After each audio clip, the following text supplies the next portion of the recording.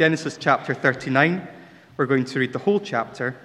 Now, Joseph had been brought down to Egypt, and Potiphar, an officer of Pharaoh, the captain of the guard, an Egyptian, had bought him from the Ishmaelites who had brought him down there.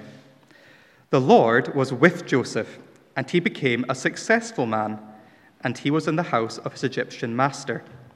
His master saw that the Lord was with him, and that the Lord caused all that he did to succeed in his hands. So Joseph found favor in his sight and attended him. And he made him overseer of his house and put him in charge of all that he had. From the time that he made him overseer in his house and over all that he had, the Lord blessed the Egyptian's house for Joseph's sake. The blessing of the Lord was on all that he had in the house and field, so that he left all that he had in Joseph's charge, and because of him he had no concern about anything but the food he ate. Now Joseph was handsome in form and appearance, and after a time his master's wife cast her eyes on Joseph and said, "Lie with me."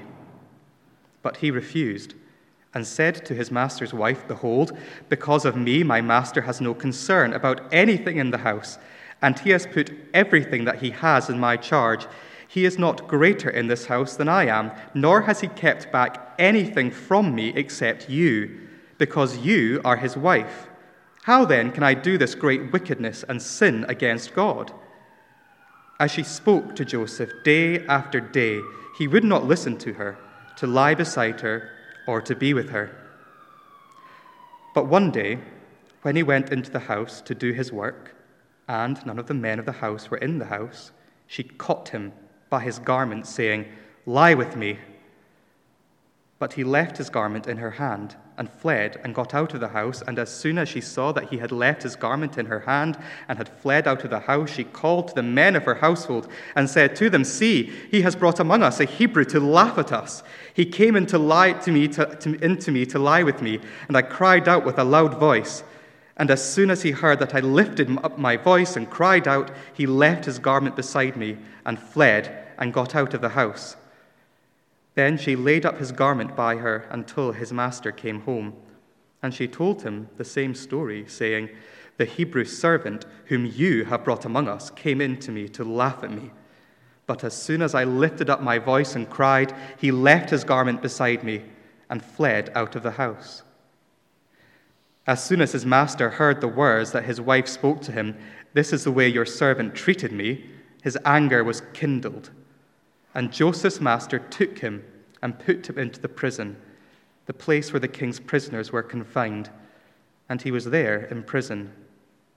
But the Lord was with Joseph and showed him steadfast love and gave him favor in the sight of the keeper of the prison. And the keeper of the prison put Joseph in charge of all the prisoners who were in the prison. Whatever was done there, he was the one who did it. The keeper of the prison paid no attention to anything that was in Joseph's charge, because the Lord was with him. And whatever he did, the Lord made it succeed. Amen.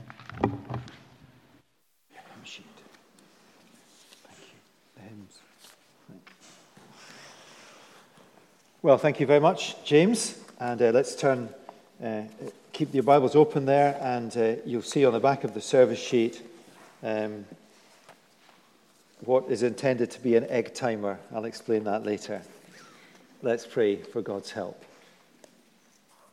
Father, we pray that as we tackle this, is not an easy chapter, and it's awfully familiar perhaps, but what's it about? How do we apply it?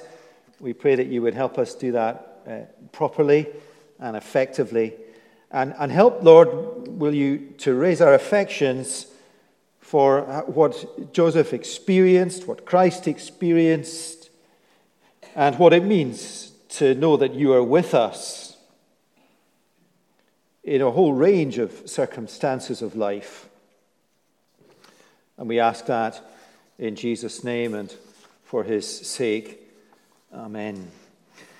Now, with the guest service last Sunday night, let me take a few minutes to navigate us back into this wonderful section of the Bible. The section we're looking at is Genesis 37 through 50.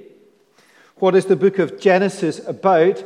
It is the book about the beginning of the history of the people of God. What is this section of Genesis about? Well, look at chapter 37, verse 1. That's the section heading. Chapter 37, verse 1. Jacob lived in the land of his father's sojournings in the land of Canaan. These are the generations of Jacob. Now, for sure, Joseph is the main character in Genesis 37 to 50, which is why most commentaries or sermon series on this section are called The Life of Joseph. And it is about the life of Joseph, but just as much about the continued history of the people of God. Not just Joseph, but Joseph's brothers. All 12 sons of Jacob, or Israel. All 12 sons who would become the heads of the 12 tribes of Israel. Now, Genesis 37, part 1, introduces us to Joseph and his brothers.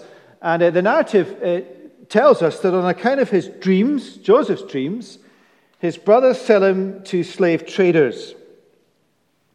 Chapter 37 ends with Joseph being sold by the Midianites to Potiphar, an officer of Pharaoh. Two big lessons in chapter 37. First, that Joseph was God's chosen Savior and Lord. Joseph was God's man chosen to save God's people and to be the one before whom God's people would bow down as their Lord. And if you see in that I pointed to a picture of the Lord Jesus, you're right. We're meant to.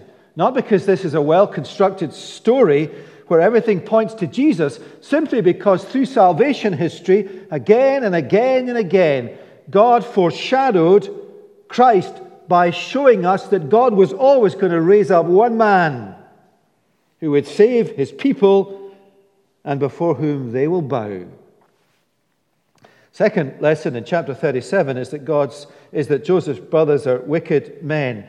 They show us the sinful heart of humanity. They reveal our own sinful hearts. They show us, some of us perhaps, what it means to reject the one who will save us. For those of us who are believers, we'll not look on from a distance. We'll find our hearts exposed like them in the narrative chapters that follow, and we will be brought to our knees before our Lord. That's chapter 37, part 1. And all your instincts as a preacher, all your instincts as a listener, all your instincts as a storyteller, and I go from chapter 37 to chapter 39. I mean, just look at the end of chapter 37, verse 36. Meanwhile, the Midianites had sold him in Egypt to Potiphar, an officer of Pharaoh, the captain of the guard. And you're just waiting to get to 39, verse 1. Joseph had been brought to Egypt to Potiphar. And we get chapter 38, the life of Judah, one of Joseph's brothers. Now, the events described in chapter 38 take place over a lengthy period of time and parallel the kind of rest of the book, chapters 39 onwards, as Joseph grew up in Egypt. 38 is what happened to his brother Judah at a similar time. And when you read chapter 38, as we did 2 weeks ago, and looked at it, it's sordid stuff. You want to get on with Joseph and the story. We're stuck with Judah, part of the special family of God. And what a mess his life was. What do we learn from chapter 38? Well, we learn that as God's people, when we turn from him, what a terrible mess we can get into. We learn of the extraordinary working of God's grace to bring us back, and we learned of the shocking grace of God, not only to bring us back, as he did with Judah, but to overlook our sin, as he overlooked Judah's sin, and gave him the child of his heart. And not only that, continued his family line, a line that would lead to King David, a line that would lead to Jesus. What a sobering and wonderful and shocking chapter 38 is. Shocking as to the extent of sin, even more shocking and humbling at the extent of God's mercy and grace. One of the great things about studying the Old Testament is that it dispels for us any notions of the softness of God or of Jesus Christ. That's not to dispel the notions of the extravagant love and affection of God, but it's shocking, his grace and his mercy. And then we're back in chapter 39, back with Joseph in Potiphar's house. Now you'll see on the back of the service sheet a diagram. I did try it out in one of the elders earlier. What does it look like? I even gave him a clue. I said, does it look like an egg timer? And they said, no, it looks like a Christmas cracker. And I think it's a good illustration of preaching or applying the Bible. You don't get to Jesus at the end. You get to Jesus in the middle, and then you apply it through the Spirit of Jesus who lives in us. That's the principle here. Now, let's consider first what the narrative has to teach us about Joseph. Remember who he is. He is God's man. He is God's man who will be the Savior of God's people and before whom they will bow down as their Lord. And God was with his chosen man. Let's read the first section down to the middle of verse 6. Joseph had been brought to Egypt, and Potiphar, an officer of Pharaoh, the captain of the guard, had bought him from the Ishmaelites who had brought him down there. The Lord was with Joseph, and he became a successful man, and he was in the house of his Egyptian master. His master saw that the Lord was with him. And as the narrative goes on, Joseph is put in charge of his master's house. Verse 6, so he left all that he had in Joseph's charge, and because of him, he had no concern about anything but the food he ate. The key phrase is, the Lord was with Joseph. The Lord was with his chosen man. Now, the period of time these verses cover would have been perhaps as much as 10 years. Joseph, sold into slavery as a 16, 17-year-old probably, becomes the chief slave in Potiphar's house perhaps in his mid to late 20s.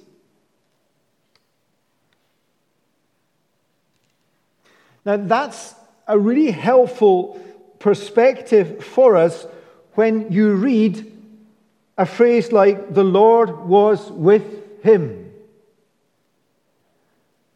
It's slow. It's hardly visible. The Lord was with him.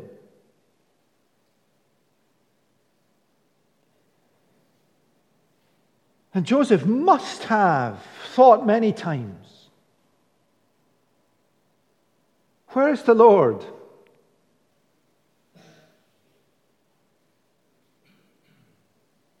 The Lord was with him. The Lord was with Joseph, putting his chosen man into a position of responsibility. We can, I think, assume that Joseph worked hard. I mean, it's not that in spite of who he was, it's like Daniel. They worked hard, they were diligent, they were distinctive, they were godly, they were industrious, they served their master, and God was with him. But then God's man faces temptation. Second half of verse 6 down to verse 12. Joseph was handsome in form and appearance. After a time, his master's wife cast her eyes on Joseph and said, "Lie with me." But he refused and said to his master's wife, Behold, because of my master has no concern about anything in the house, and he has put everything that he has in my charge, he is not greater in this house than I am, nor has he kept back anything from me except you, because you are his wife. How can I then do this wickedness and sin against God? That's striking, that word God, isn't it? Yes, against his master, but against God.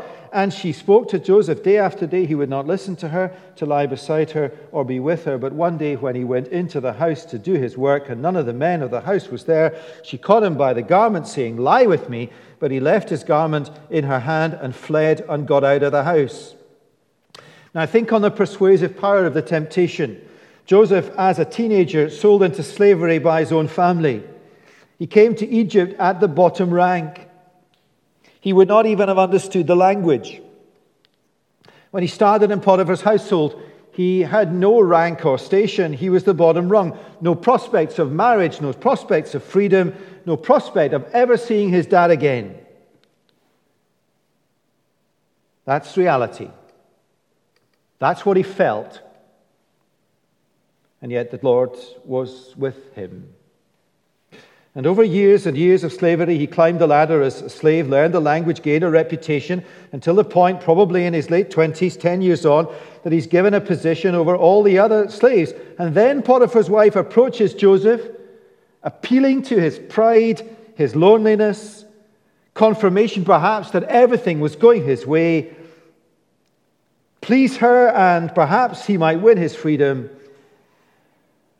Alongside all of this, the sexual temptation, especially as he found he was alone in the house with her, and she caught him by his garment, saying, Lie with me.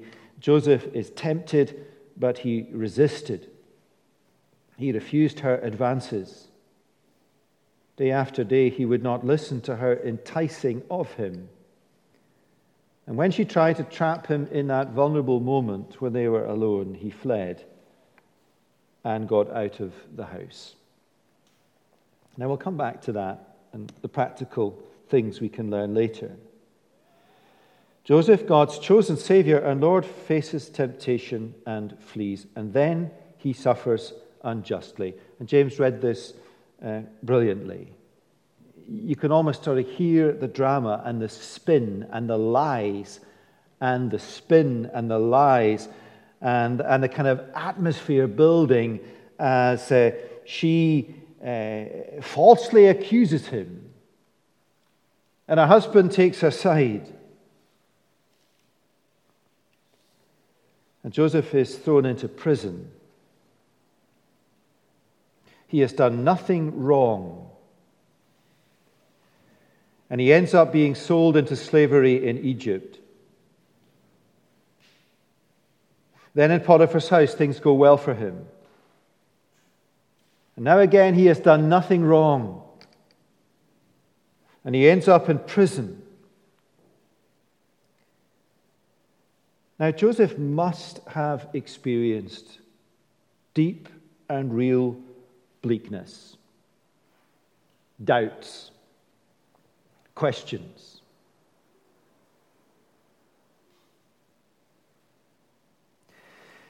And in all probability, the time he spent in prison would have been years.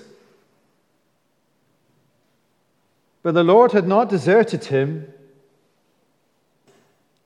God was with Joseph. And just as God raised him to a position of prominence and responsibility in Potiphar's house, God raised him to a position of prominence and responsibility in the prison. Now, there might be a tiny little impulse of your heart to say, is God using him? Is this a kind of neat equation? It's a bit like the text at the beginning, it's a bit like the text at the end. Is he playing with this guy?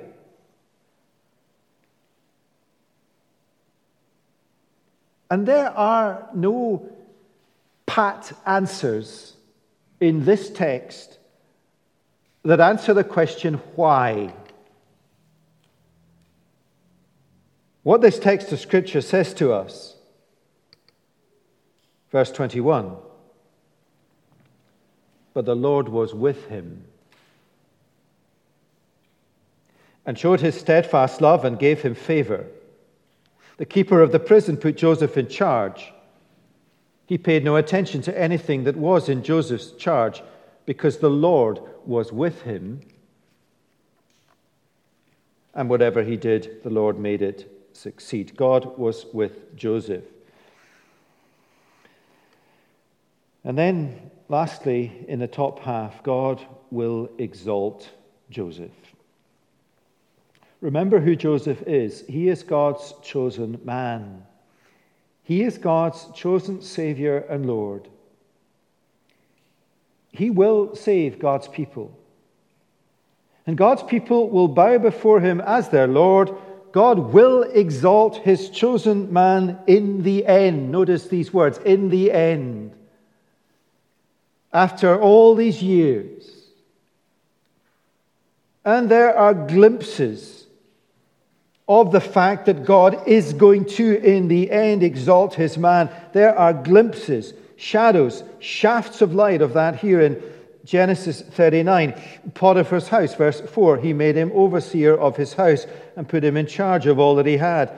And in the prison, he was put in charge of all the prisoners. Just a glimpse of how God will exalt Joseph in the future. Now let me read to you a few verses from a little bit further on in the narrative. I'm going to read to you from a few chapters further on, and a lot more water has flowed under the bridge. This is Pharaoh to Joseph. You shall be over my house, and all my people shall order themselves at your command. Only as regards the throne will I be greater than you. And Pharaoh said to Joseph, see, I have set you over all the lands of Egypt. And Pharaoh took his signet ring from his hand and put it on Joseph's hand and clothed him in garments of fine linen and put a gold chain about his neck. And he made him ride in his second chariot, and they called out before him, bow your knee to this man. Thus he set him over all the land of Egypt. And you could write large over these verses from a later chapter. God was with him. But it's so obvious that the writer doesn't write that. Where does he write God was with him? He writes it all over chapter 39. He writes it all over these early years when he was in Potiphar's house. He writes it all over these years in prison. God was with him.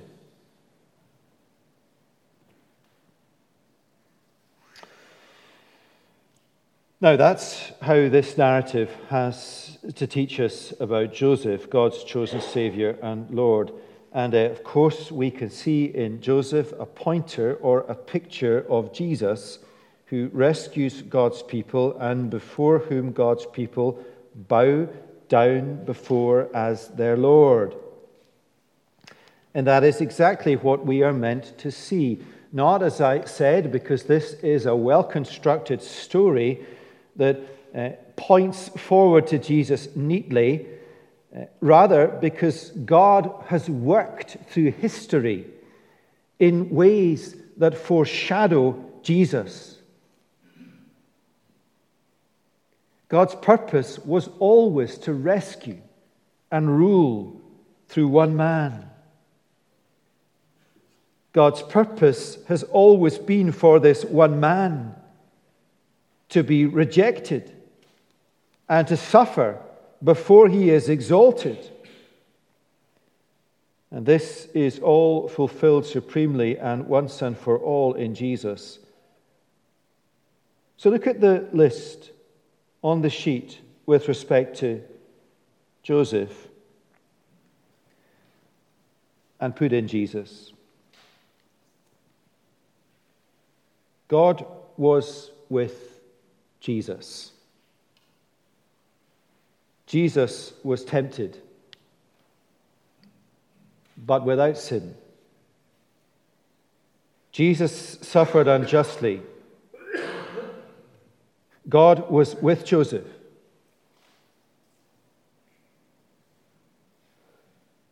The only difference is that while Jesus hung on the cross,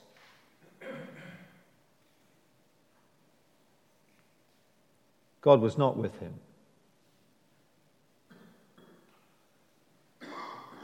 Because he became the Savior of humanity.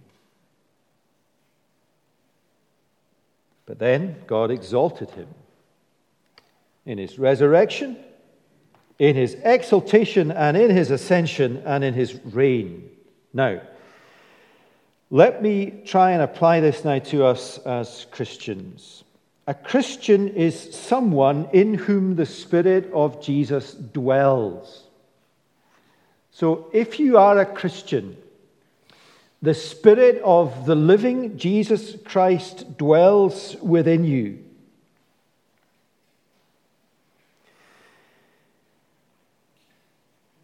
And so the life and experience of Jesus, and we see the life and experience of Jesus in the life and experience of Joseph, applies to us. Not exactly, because we are not God's chosen Savior and Lord. But the Christian life is patterned on Christ's life. And so we can take lessons from Joseph's life. And first and last, and the most important lesson for us tonight, is that if you are a Christian, God is with you. God is with you in times of prosperity, akin to Joseph prospering in Potiphar's household, and akin to Joseph prospering in prison, if you could call that prosperity. Certainly akin to Joseph prospering as Pharaoh's prime minister.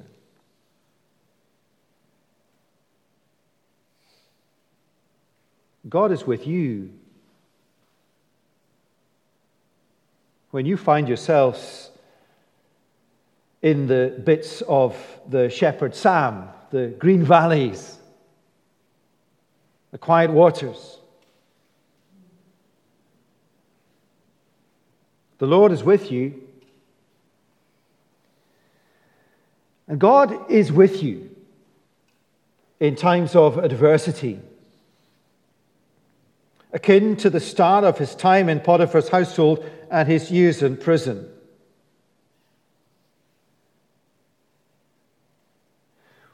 Why am I there in a time of adversity? Is God testing me? Am I being tempted? Is God refining me?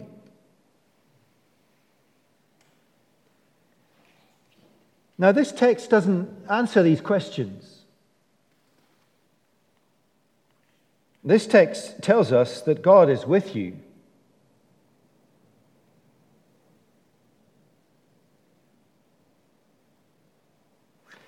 And that is so clear from this chapter, from the beginning and end of the narrative. God was with him, with you in prosperity. God is with you, with him in adversity.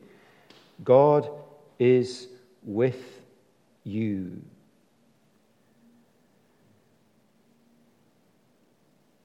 And there must have been days when Joseph doubted that. There would have been days when he said, God is not with me, but God was with him.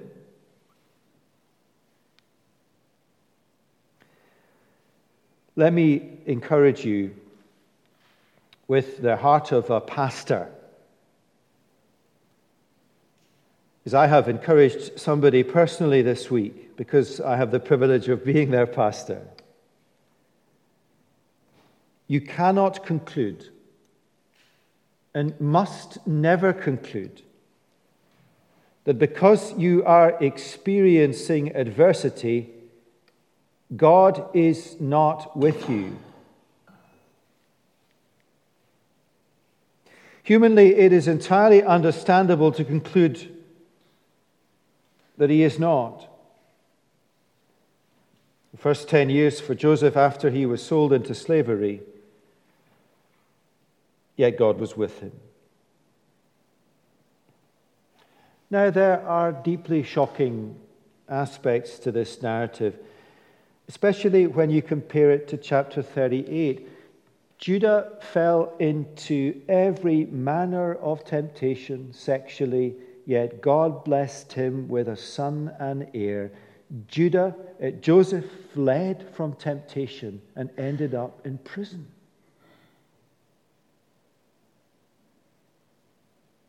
You see what this narrative does?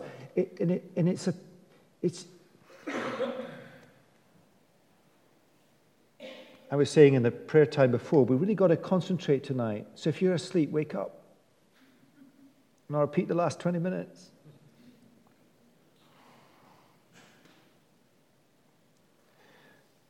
Judah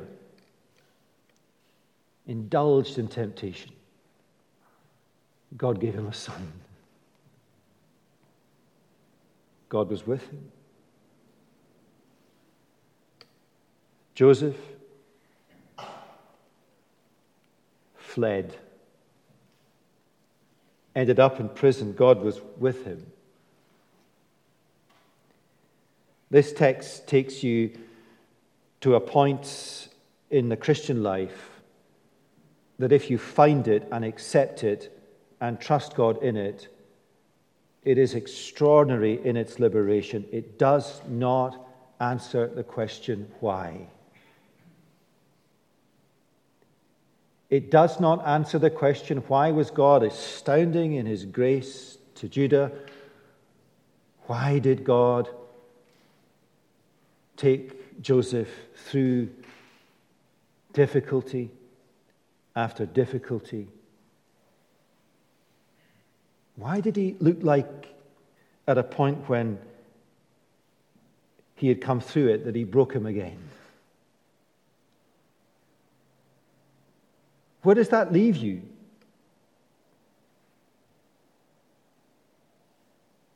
With 4 words.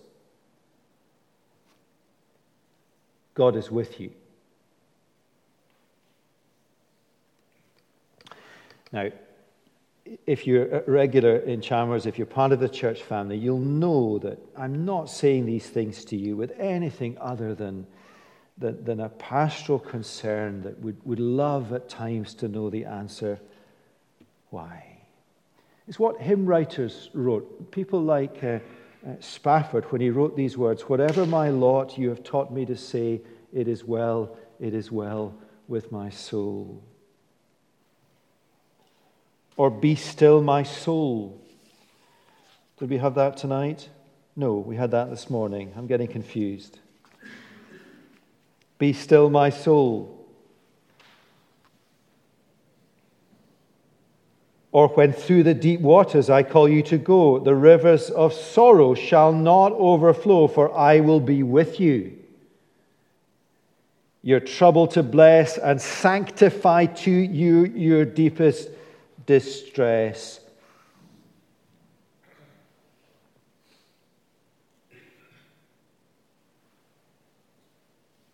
This is a sermon tonight on that text in Romans 8, "All things work together for the good of those who love him," that would never dare quote the text at you. That's what this is saying. Now, let's spend a few minutes on temptation. You see there I've written, "You will face temptation, you will fall, and you will flee." For the Christian, temptation is a daily struggle, perhaps particularly, but not just in the sexual arena.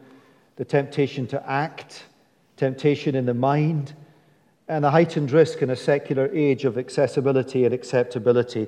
Here are some quick practical strategies from the passage that will help us when faced with temptation. It'd be so easy to preach the whole sermon on this. It's not primarily about this. Here are some practical. Why did Joseph resist temptation? Because of the kind of person he was. Think of the reasoning. He could have applied a different reasoning in verses 8 and 9. He might have reasoned from exactly the same set of circumstance. With me in charge, I can get away with it. I can arrange the schedules of all those under me. They won't know what's going on. Free from supervision. Two ways to behave. The way you choose reveals the person you are. Strategy 2. Because he had a serious view of sin. How did he describe what he was tempted to do? He described it, verse 9, as this great wickedness.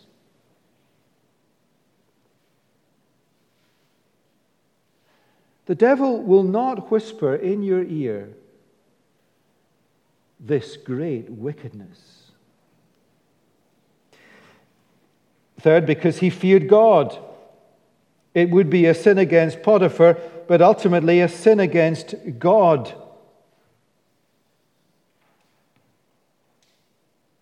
Sin at its most heinous is not ever at the social level. It is the spiritual level. Number 4, he knew not to play with fire.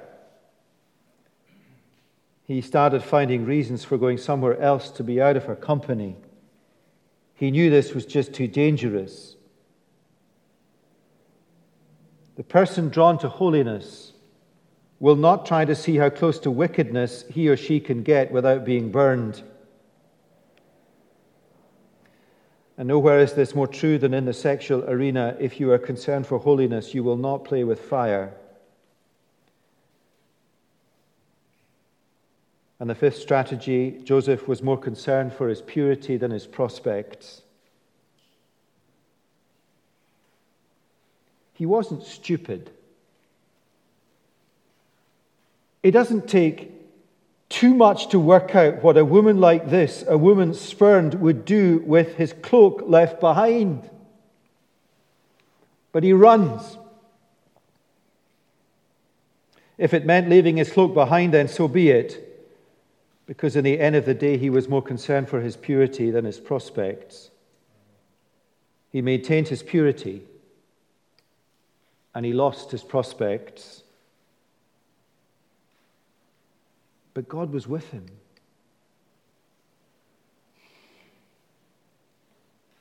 Now, just get a hold of chapter 38 for a minute. God is with you when you fall. God is with you. But we prayed tonight before the service, and there must be somebody here. And whatever it is has got a grip of your garment. And you're that close. And you need to flee. Flee from what it is.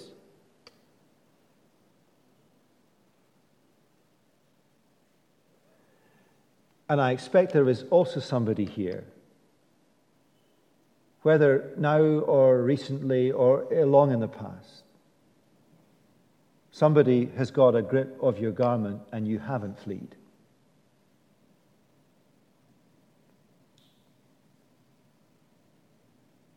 Well, let God forgive you. That's why chapter 38 is before chapter 39.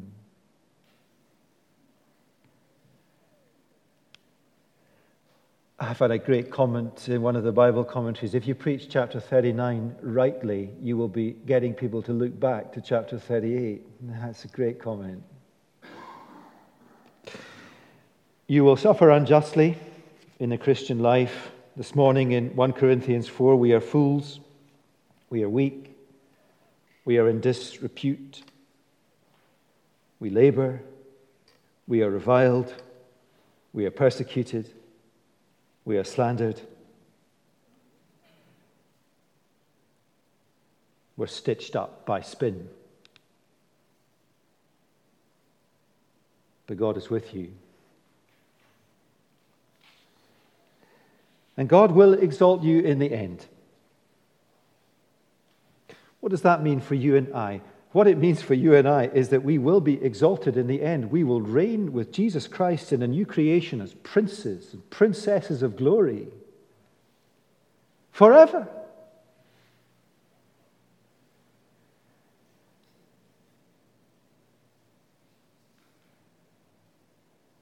What will God do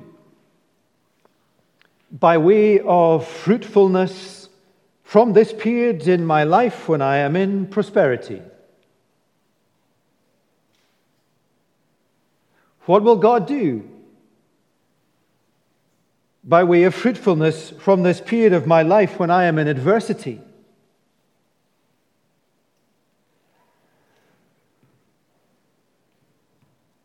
Joseph had no idea.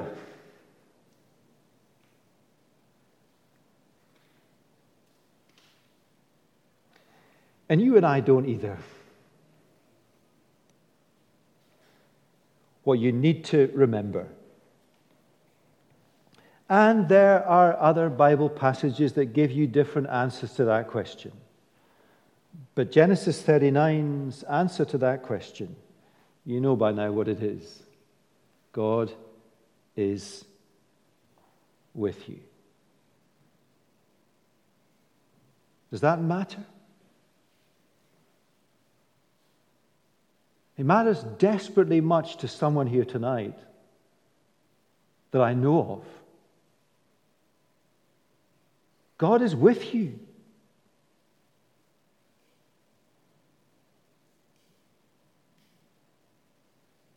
The devil will take these words, if you are in prosperity, and twist them that God is blessing you. And if you are in adversity, the devil will take these words, God is with you, and twist them and say, God is not with you. God is with you. Let's pray.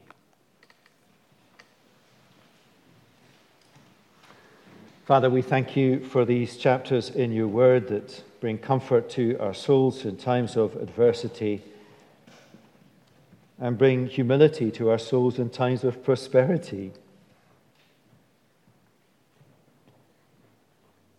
Help us, Lord, to rest in Jesus, because the words, He is with you, are not spoken to us from Him. They are in us, reassuring us, answers to His prayers, because His Spirit is within us. And we have the mind of Christ living in us, by His love and power controlling all that I do and say, so we can say, in response to the promise, I am with you, we can say, yes, God, I know you are with me. And so may we sing and mean the words, may I run the race before me, strong and brave, looking only to Jesus, as I onward go.